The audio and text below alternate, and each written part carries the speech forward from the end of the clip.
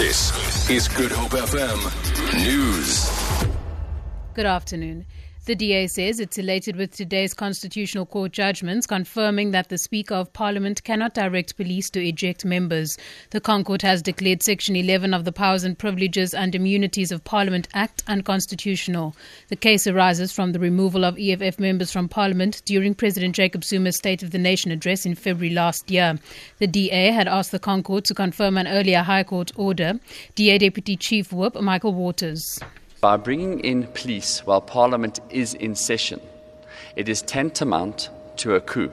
And it's happened across the world. We've seen it many times. And therefore, that's why you need that clear separation of power. You need clear blue water between the executive and Parliament. And also what members of Parliament need, they need that confidence and that assurance that they can speak freely in Parliament on behalf of the people of South Africa without the fear of police storming the chamber and arresting individuals and carting them off. A 35-year-old man charged with the rape of a University of Cape Town student in November last year has abandoned his bail application in the Wynberg Magistrates Court. He was linked to the crime via cell phone records and video footage. At least 4 female students have been raped near Rhodes Memorial over the past few months. Bernice Moss reports.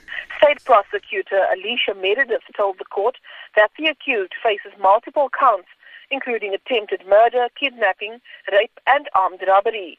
He was arrested last weekend after police carried out an intelligence-driven operation which led them to the accused hideout on the slopes of Table Mountain.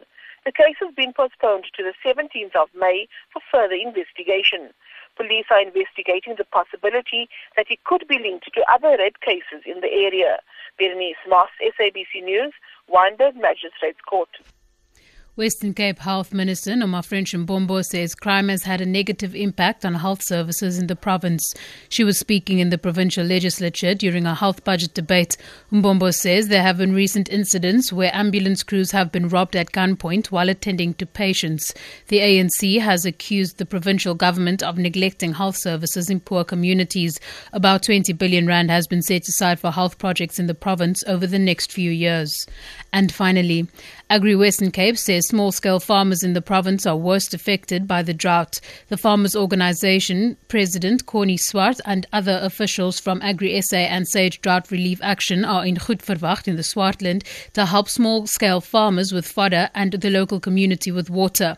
Swart says there's a desperate need for rain in a province that has been getting more than the average rainfall for the past few years. He says the drought relief program in the province started in December last year. Swart says they need 12 million rand for the entire program in the province. Sage has donated 250,000 rand to small-scale farmers at Piketberg in Goedverwacht. For Good Hope FM News, I'm Danielle Buse.